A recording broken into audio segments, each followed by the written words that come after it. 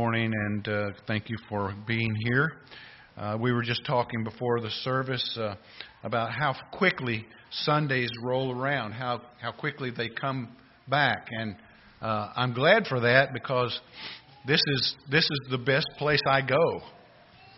I mean, I love to bowl, and I can go over here to the bowling alley and bowl, but I don't have fellowship like that at the bowling alley. This is the only place where I go where I really feel like I'm with family.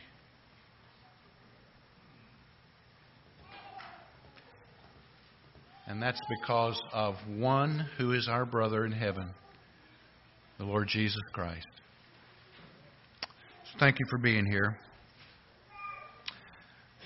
We have read the passage, and this morning its impact is still seen. We talked last week about Jesus laying down His life for the sheep and what that meant, His very self. We see Jesus has declared Himself to be the Good Shepherd.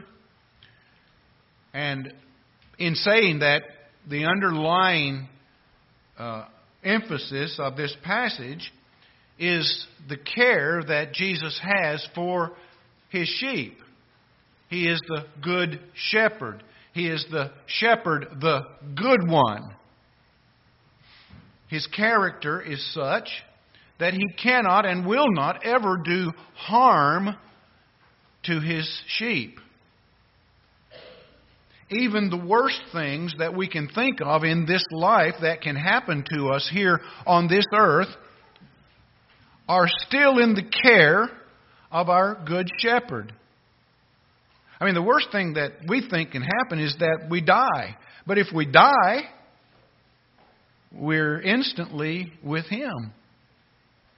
And so death then, as bad as it may seem physically, is the best thing that we could have spiritually, because then we will see Him face to face.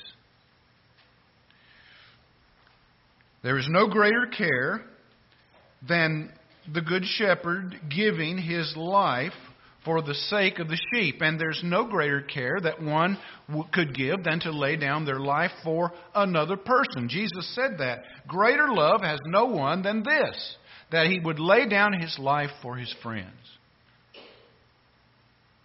And then He said to His disciples, and He's saying to us, you are my friends if you do what I command you. That's the proof. The proof of knowing Him is that we follow Him, that we are obedient to Him as much as is possible for us to be. And even then, our obedience is not perfect. So Jesus came to give His life, and He did that. And He did it willingly so that He could take our place as our substitute on the cross. The cross was what we deserved. Death was what we deserved. Punishment is what we deserved. And the fact that we will not be punished is all of grace. All of grace.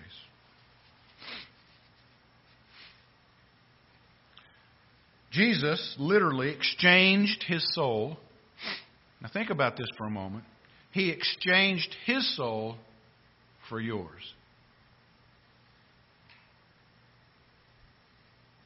Isaiah 53 verse 12. Therefore, God says, I will divide him a portion with the many. He shall divide the spoil with the strong. Why?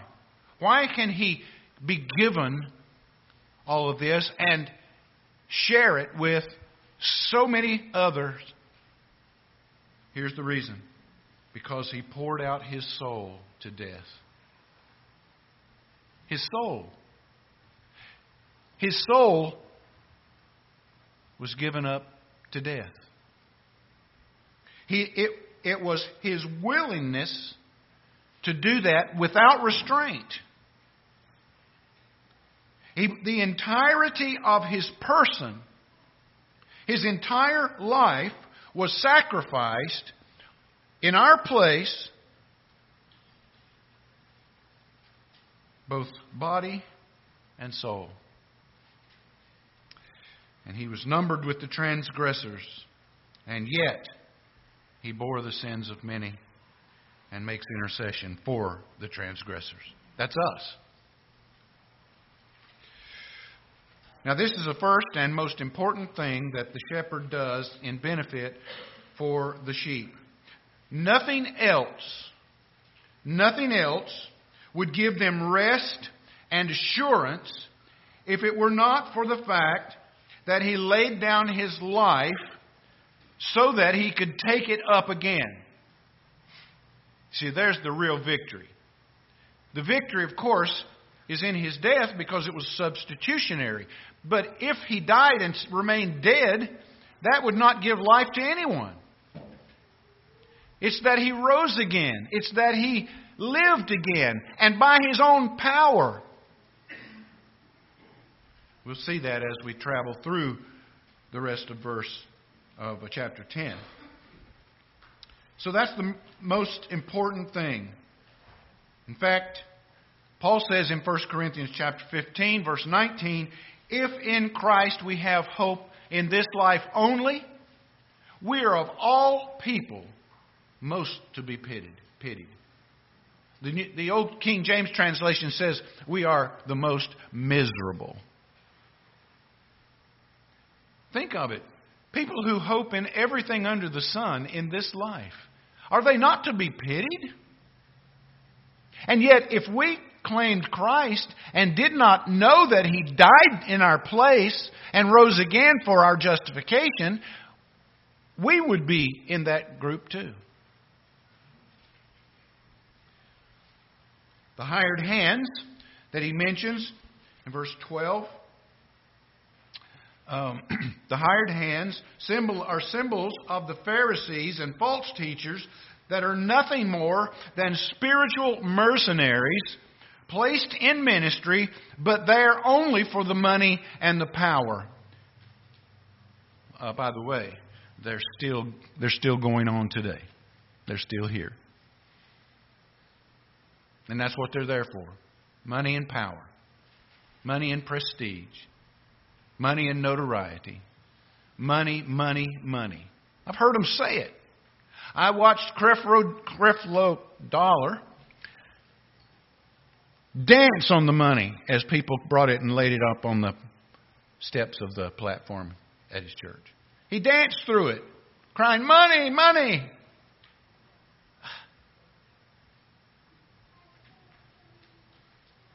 You talk about idolatry.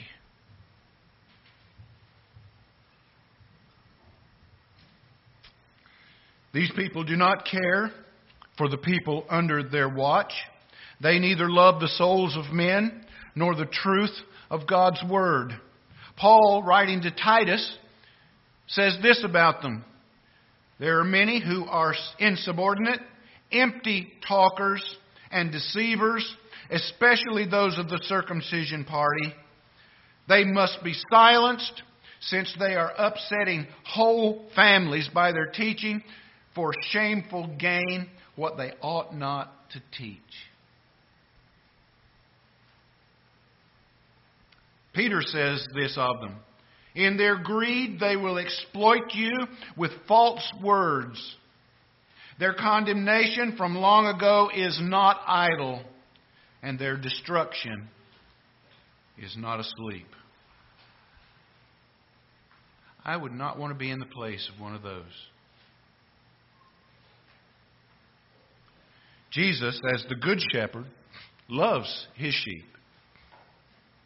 This is the second benefit to the sheep. If you'll notice in verse 14, He says, I am the Good Shepherd. I know my own, and my own know me, just as the Father knows me, and I know the Father, and I lay down my life for the sheep. So here's the second benefit of the sheep. Not only is that Christ lays down His life, His very soul, for the sheep to redeem them, but secondly, He lays down His life so that He knows the sheep. He loves the sheep. Now, how can we connect knowing and loving in that passage? He says in verse 14 that He knows His own, those who belong to Him, and His own know Him. The word used to describe this love relationship that Jesus has with His sheep is the word know. It has with it the relationship of a husband and wife in their intimacy that they enjoy in their relationship. Now turn with me back to Genesis. Genesis chapter 4. And I want to bring this forward so that we truly understand what it means when Jesus says, I know my sheep and they know me. Now, last week I said that the sheep are named by different names. They're called the people of the way. They're called the church. They're called the sheep of His pasture. All those terms are synonymous with those whom Jesus came to save. Now notice Genesis chapter 4, verse 1. Now Adam knew Eve, his wife, and she conceived and bore Cain, their firstborn. Verse 17 of that chapter. Cain knew his wife, and she conceived and bore Enoch. Chapter 4, verse 25. Adam knew his wife again, and she bore a son and called his name Seth. Genesis chapter 19, verse 8. Now we'll bring this about from another avenue. You're still using the same word that Jesus used in John chapter 10. Look at verse 8. Genesis 19:8. Behold, I have two daughters who have not known any man. What does that mean? It means they were virgins. Genesis 24, verse 16.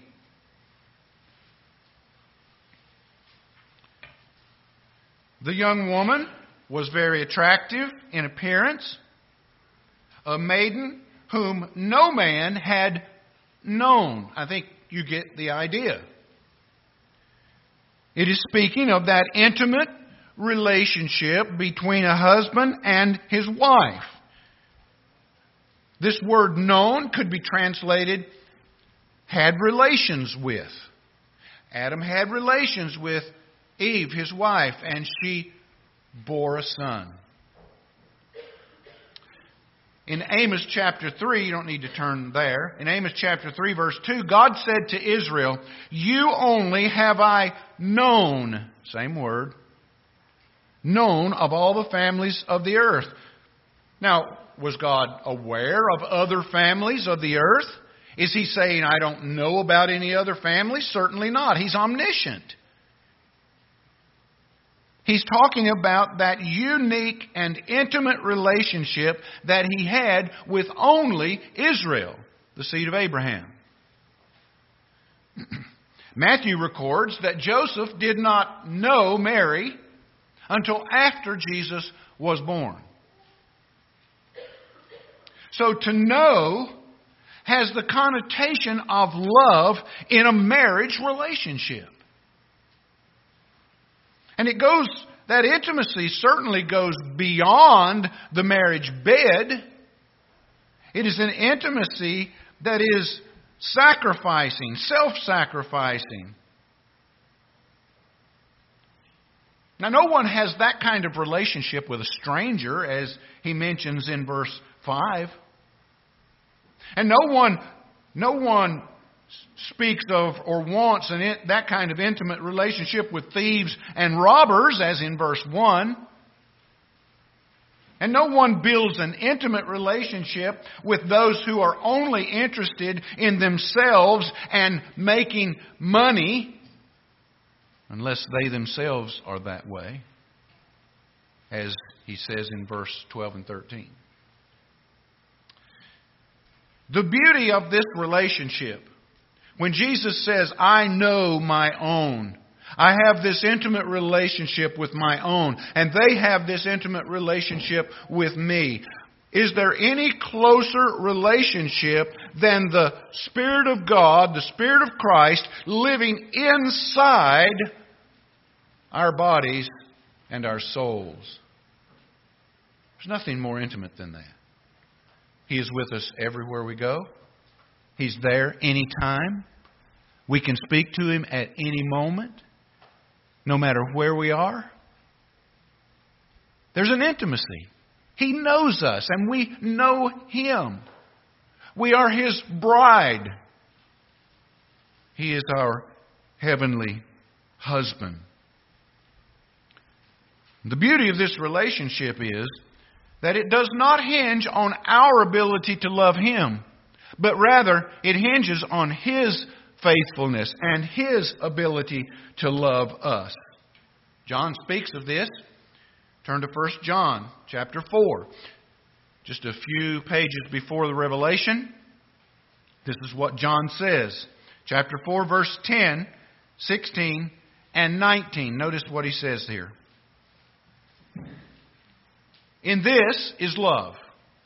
What is it, John? What is this love? Not that we have loved God, but that He loved us and sent His Son to be the propitiation for our sins. Now, what is that propitiation?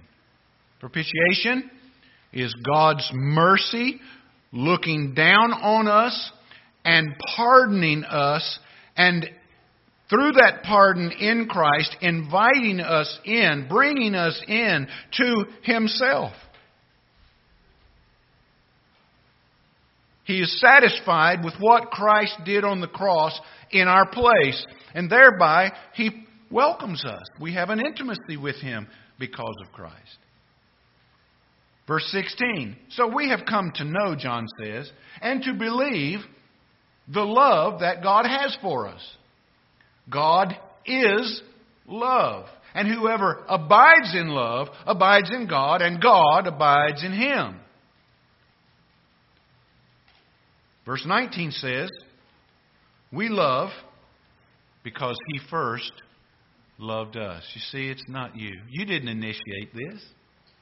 You didn't bring yourself into the love of God. You were running as fast as you could, and I was too, as fast as I could, away from God. Oh, I thought I was okay. If you'd have asked me, are you a Christian? I would have said yes, but it was only because my mama made me go to church every week. But I didn't have an intimate relationship with God.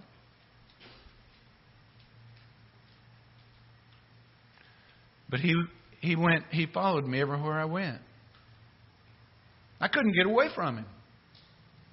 Everywhere I went, there was somebody or something that was reminding me of my lost condition, until finally one day He grabbed hold of me and drew me to Himself, and I couldn't get away.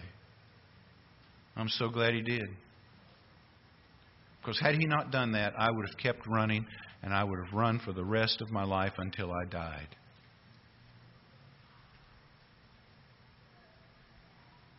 It is not your love for Him that makes you a Christian. It is His love for you that makes you a Christian. He knew and loved us before creation. You know what that says? That says there wasn't anything in you that He saw to make Him love you. In fact, everything He saw in you, He hated, because it was all sin. See, that's really the only freedom people have before salvation. They are free only to sin. That's all. But Christ knew us and He loved us before we were born. In the eternal decree of God before time, Jesus, the eternal Son loved us. He knew us and loved us just like He loved His Heavenly Father. In other words, if we want to phrase it differently, the way Jesus loves us is the same way that He loves the Father, and the same way the Father loves Jesus is the same way He loves us. There is, in verse 15, a parallel arrangement called a chiasmus. It is a parallel arrangement to emphasize the truth of this. We see it in verses 14 and 15. He says, I know my own know me. My Father knows me, and I know my Father. So if you put these two together, they really explain verse 11, where He says, I lay down my life for the sheep. Why does He do that? Because He knows the sheep, and the sheep know Him, and the Father knows Him, and He knows the Father. So in verse 11, when He says, I lay down my life for the sheep, that's in the third person. He's speaking of Himself in the third person. But in verse 15, He speaks in the first person. So in knowing the sheep and the Father with the same love shows that He is the giver of that love. He's the one giving out the love to His sheep and to His Father. It proceeds from Him to us and the Father.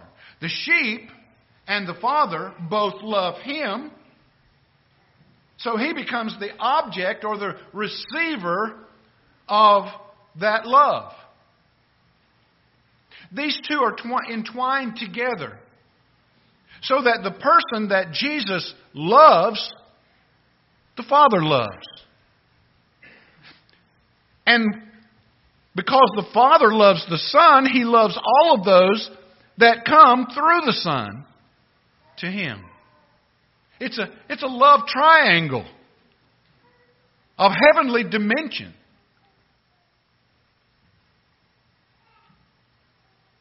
MacArthur writes, the simple truth here is that Jesus in love knows His own, and they in love know Him, and the Father in love knows Jesus, and He in love knows the Father, and believers are caught up in this deep and intimate affection that is shared between God the Father and the Lord Jesus Christ. See, Jesus and the Father loved each other from the very beginning, back in eternity past, when there was nothing but God. They loved each other with this perfect love. And in time and in creation, God made a people that could be drawn into that love. And they're called His sheep, His church, His people, His bride, His wife. In this life, I think we could safely say that we could never love to the same degree or have the same divine depth of fellowship as the Son has with the Father. Not here. But the pattern of this love and relationship is set forth between Jesus and the people that are His as a reflection of the love that exists between the Father and the Son. You see, we reflect that love. We reflect it first to each other. I was watching this morning, as I do every week. People loving one another here. Why do we do that? Because God's love has been shed abroad in our hearts. We love the brothers, our brothers and sisters in Christ. We love each other. There's nothing sinful involved in it. It's not something that we're trying to take for ourselves. It's a giving of ourselves to one another. And using the gifts that God has given us to encourage one another and build each other up so that we can walk in this world and make much of Christ and show a difference from the rest of the world. William Hendrickson writes, Jesus acknowledges His own as His true disciples. They acknowledge Him as their Lord. Nothing could be more wonderful. Thus also the Father acknowledges the Son, and the Son acknowledges the Father. It's all entwined together. Yesterday, Mary and I went to Steve and Amy Conklin's wedding, and I married them. Steve and Amy sit back here on this back row. He's got a beard. You probably would know him if you saw his face. They got married yesterday. And we talked about that love that a husband has for his wife. This is exactly what Jesus is talking about here.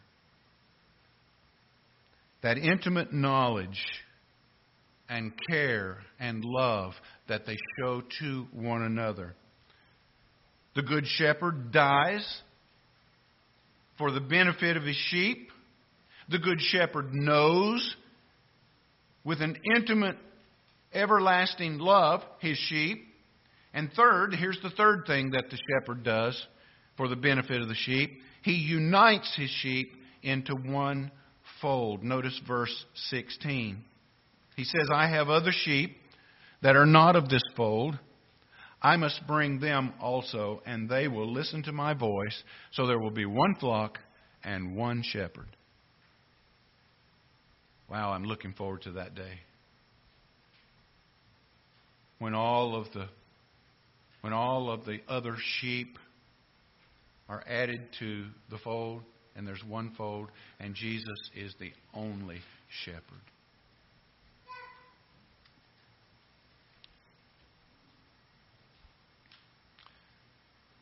There was only one fold of sheep at this particular time, and that fold was the fold of Israel, the Jews.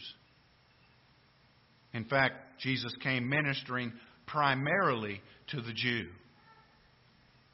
There were a few Gentiles saved along the way, but mostly the gospel was to start with and go to the Jew first. This is exactly what Paul says in Romans 1, that it came to the Jew first. And then to the Gentiles. Listen to what Matthew 10 says. Jesus said, these 12 Jesus sent out, and this is what He said. Go nowhere among the Gentiles and enter no town of the Samaritans, but go rather to the lost sheep of the house of Israel. You see, He came for the Jew first. Matthew 15, verse 24. He answered, I was sent only to the lost sheep of the house of Israel. Sounds rather prejudiced, doesn't it? Romans 15, verse 8. For I tell you that Christ became a servant to the circumcised, to the Jew, to show God's truthfulness in order to confirm the promises given to the patriarchs. That's why He came. It was promised, it was prophesied that He would come for the seed of Abraham. But it was also promised that in Abraham's seed, that all the nations of the world would be blessed. So not all of His sheep belong to the fold of Israel. Israel is a fold of His own. But there were others that had to be found throughout the world and brought in. God had promised He would do that. He promised it in Ezekiel 34. Listen to what He says. For thus says the Lord God, behold, I myself will search for my sheep and seek them out.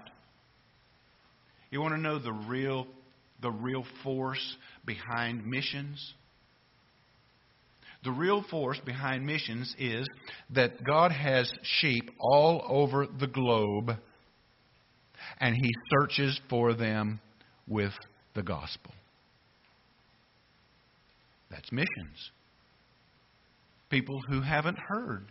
People who don't know the God of heaven. God seeks them out with His gospel, and He brings them into His fold. As a shepherd seeks out his flock when he is among his sheep that have been scattered, so I will seek out my sheep, and I will rescue them from all the places where they have been scattered on a day of clouds and thick darkness.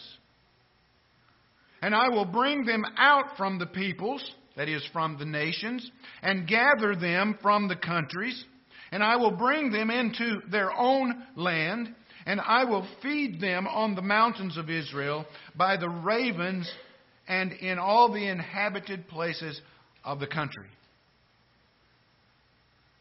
So when Christ came, He came seeking and saving the lost. That was primarily to the Jew, but there were other sheep too. Sheep like the centurion, whose son was desperately ill and next to death. Sheep like Cornelius.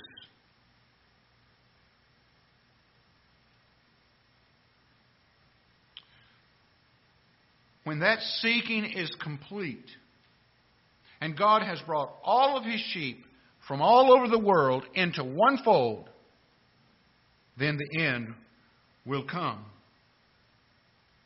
This was decreed by the Father from all eternity. John speaks of it in chapter 6, verse 37, when Jesus said, "All that the Father gives me will come to me. And whoever," and that includes the Gentiles, the Gentile converts that come to me, "I will never cast out." Verse 39 of that same chapter, "This is the will of Him who sent me, that I should lose none or nothing of all, both Jew and Gentile, that He has given me, but I will raise them up on the last day." In chapter 17, verse 6, He says, "I have manifested your name to the people whom you gave me out of the world." Both Jew and Gentile. "Yours they were, you gave them to me, they have kept your word."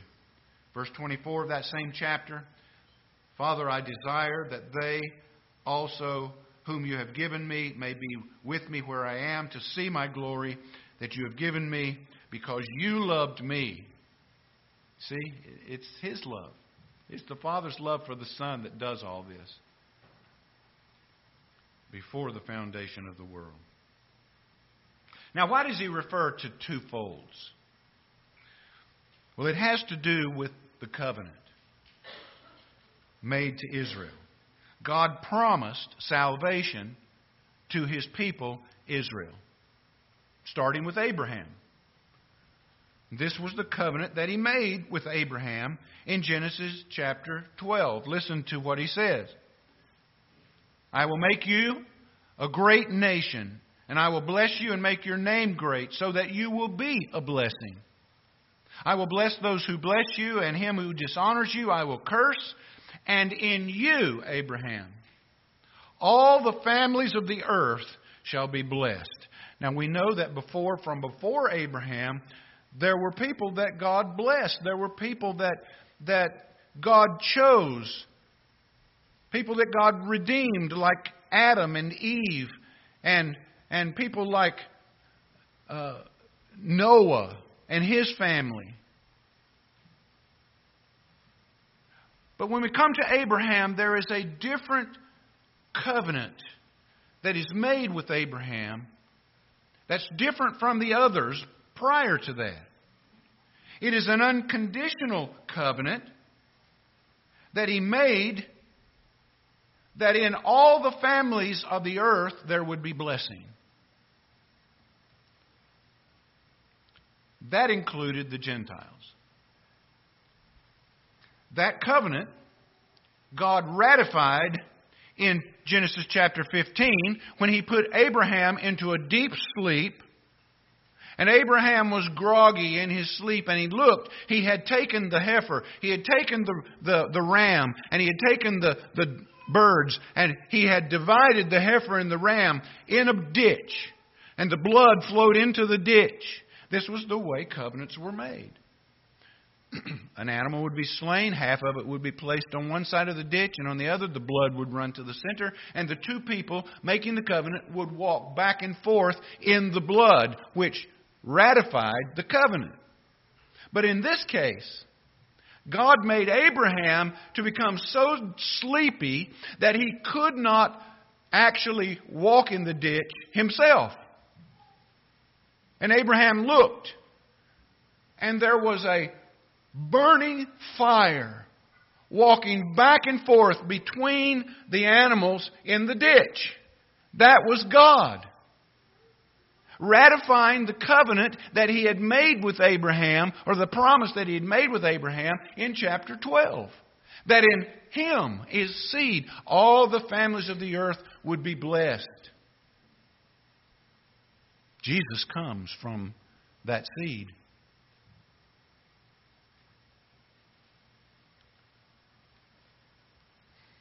The sign of that covenant was circumcision. David said in Psalm 147, verses 19 and 20, He showed His word to Jacob, His statutes and judgments unto Israel. He hath not dealt so with any nation.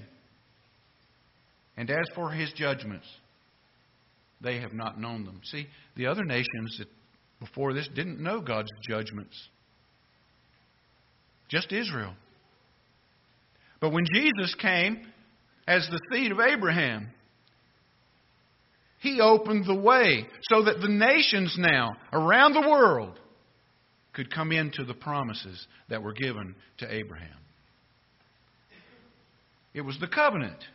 God would bless the seed of Abraham with salvation through His Son that they had nationally rejected. They had become deaf to the voice of Jehovah.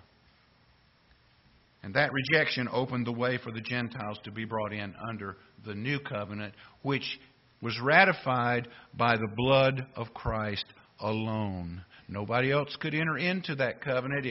It's an unconditional covenant as well.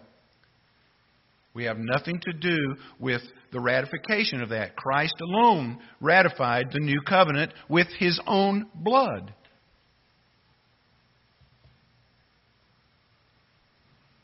Jesus said in John 5, verse 25, Truly, truly, I say to you, the hour is coming, and now is here, when the dead will hear the voice of the Son of Man, and those who hear will live. Can you remember when you heard it?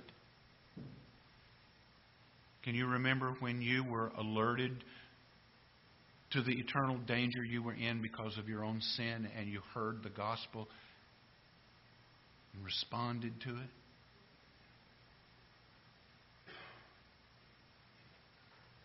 Isaiah 42, verse 6, I will give you as a covenant for the people and as a light for the nations, speaking of Christ, speaking of God's Messiah.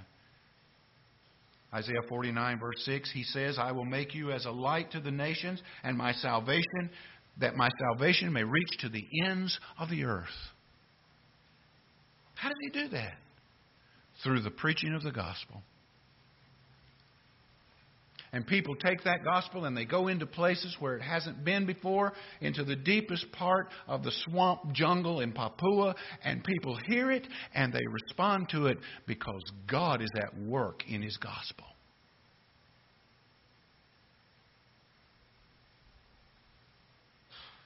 For centuries, the Jews hated the Gentiles, and the Gentiles, vice versa, hated the Jews. The Jews became arrogant, and so ingrained was that hatred that even saved Jews had a difficult time accepting that God would shower His grace upon Gentiles who were considered nothing more than mangy dogs.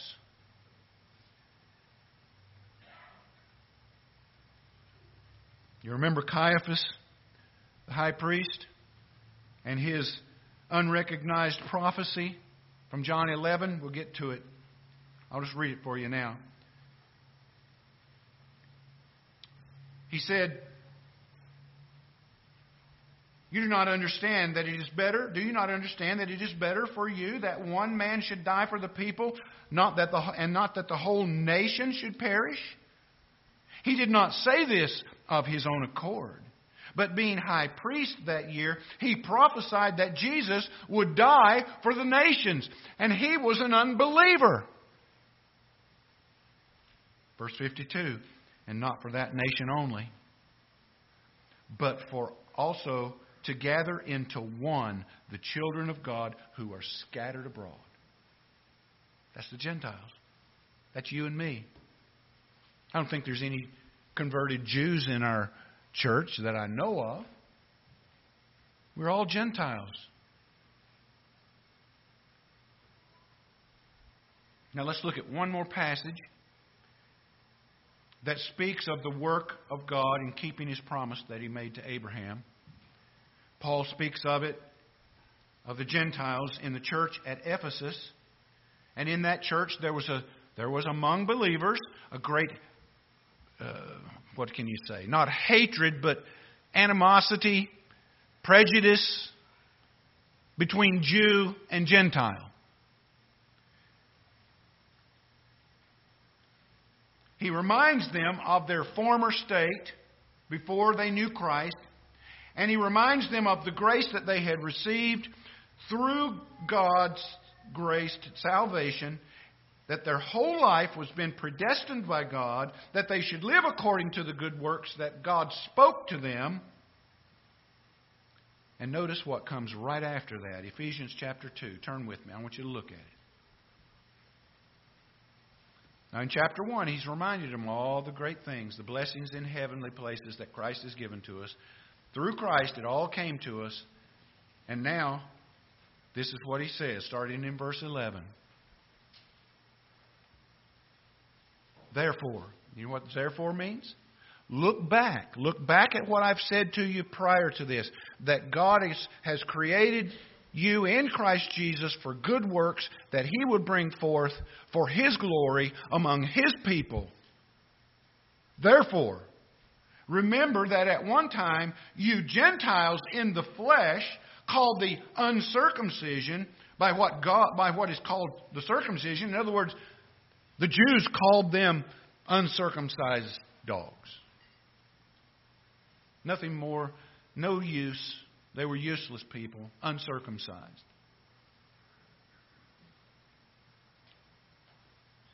By what is called circumcision, which is made in the flesh by hands, remember that you at that time were separated from Christ, alienated from the commonwealth of Israel and strangers to the covenants of promise, having no hope and without God in the world. But now, in Christ Jesus, you who were once far off. What does he mean, far off? Is he talking about spread out in distance? We know that the Gentiles are scattered around the world. All God's sheep, they've been scattered around the world. And He sends the gospel to them. Is that what He's talking about? No, He is not talking about them being far off as in distance. He's talking about them being far off from the covenant. They're not a part of the covenant that God made with Abraham. You who were far off have been brought near. How? By the blood of Christ. You've been brought into a new covenant that God made with His Son. For He Himself is our peace, who has made us both and broken down in His flesh the dividing wall of hostility. There should be no hostility between brothers in Christ. I don't care where you're from. I don't care what your nationality is. I don't care what your ethnic background is. I don't care what your status is. There should be no hostility between brothers in Christ. We are commanded to love one another. We must love one another. And if you can't love one another, you can't love God.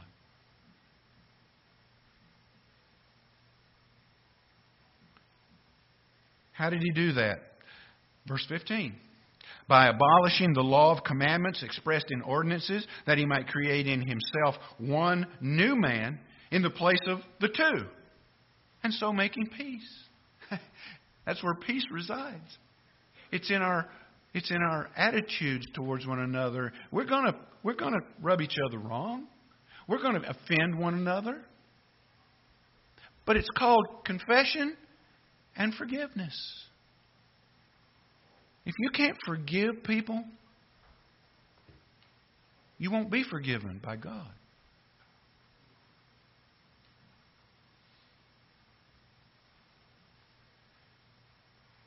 And He came, verse 17, and preached peace to you who were far off from the covenant, and peace to those who were near. That's the Jew. For through Him we both have access in one Spirit to the Father. So then we are no longer strangers and aliens, but fellow citizens with the saints and members of the household of God, built on the foundation of the apostles and prophets, Jesus Christ Himself being the cornerstone, in whom the whole structure is joined together and grows into a holy temple to the Lord. In Him you also are being built up into a dwelling place by God's Spirit. Don't you see? This is the benefit that Christ gives to those who are His sheep when He brings them into one fold. Part of the good works was to recognize that there is one sheepfold and to welcome all those whom God had brought into it, no matter what their race was, no matter what their creed is, no matter what their nationality was. They are now brothers and sisters in Christ, sheep of the same shepherd, together in the same fold, and they're to be accepted as such.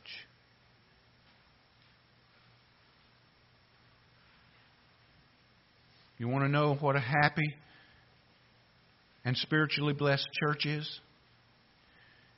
It's a church that follows their shepherd and endeavors to live like He did. Jesus is bringing people into His fold, both Jew and Gentile. And the day is coming. The day is coming. We may not see it. Some of you might, because you're young enough. The day is coming in which God will open the eyes of Israel nationally, and they will see Jesus, the one whom they crucified, the one whom they slew on the cross, and they will believe in Him, and they will be added into this one fold as well. And when that trumpet sounds, and all of the saints tuned into that frequency will be changed and caught up in the air to meet the Lord, and will see Him face to face all together, there will be one fold and one shepherd. What benefit we have in Christ Jesus.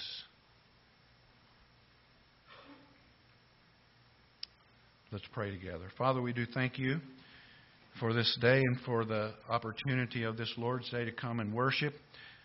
We look forward to this day every week. It is the best place that we know. It's a safe place, a place where we're loved, a place where we're together and one in Christ. It is a place, even though our personalities are different and our desires and likes are different, we are one in Christ. And in Him, we have fellowship. And so I pray, Lord, that You would bless us today, that You would encourage us, that You would build us up in the faith most holy, and that You would cause that like precious faith to be seen by others, the love that we have from our shepherd and our love for Him. And truly our love is in Christ, who loved us first, and that's why we love Him. In Jesus' name we pray. Amen.